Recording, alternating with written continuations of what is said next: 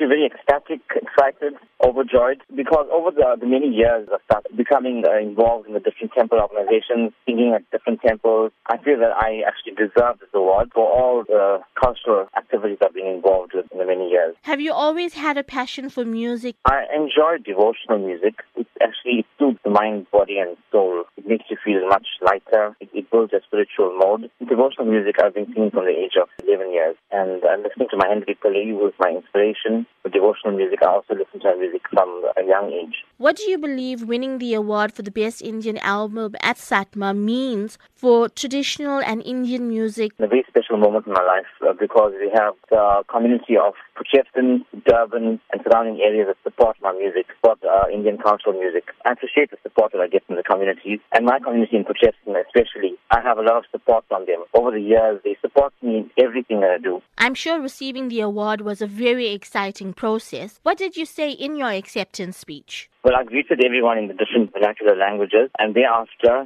I did the Saraswati mantra. So I paid homage to Mother Saraswati for all the guidance and knowledge she has bestowed upon me, and then also to my parents, my family, my close friends, and all the supporters of Port Shepstone, not forgetting my service members, the Prema Jyoti service group, and also to the Sarigama music students. Having received such a mammoth award, what sort of advice can you provide to up-and-coming cultural and musical students who are inspired by you? I think they should follow their dreams. The youngsters have a lot of talent which they are not aware of. Until we, the teachers or the music gurus, develop them, then they find the inner talent. Having said that, the parents should be playing a very, very vital role in this, because if it's not for them, the children are not getting developed further with music and culture. We send the kids to the various music schools, to satsangs, service, prayer functions, and we have a rich culture that we can be proud of.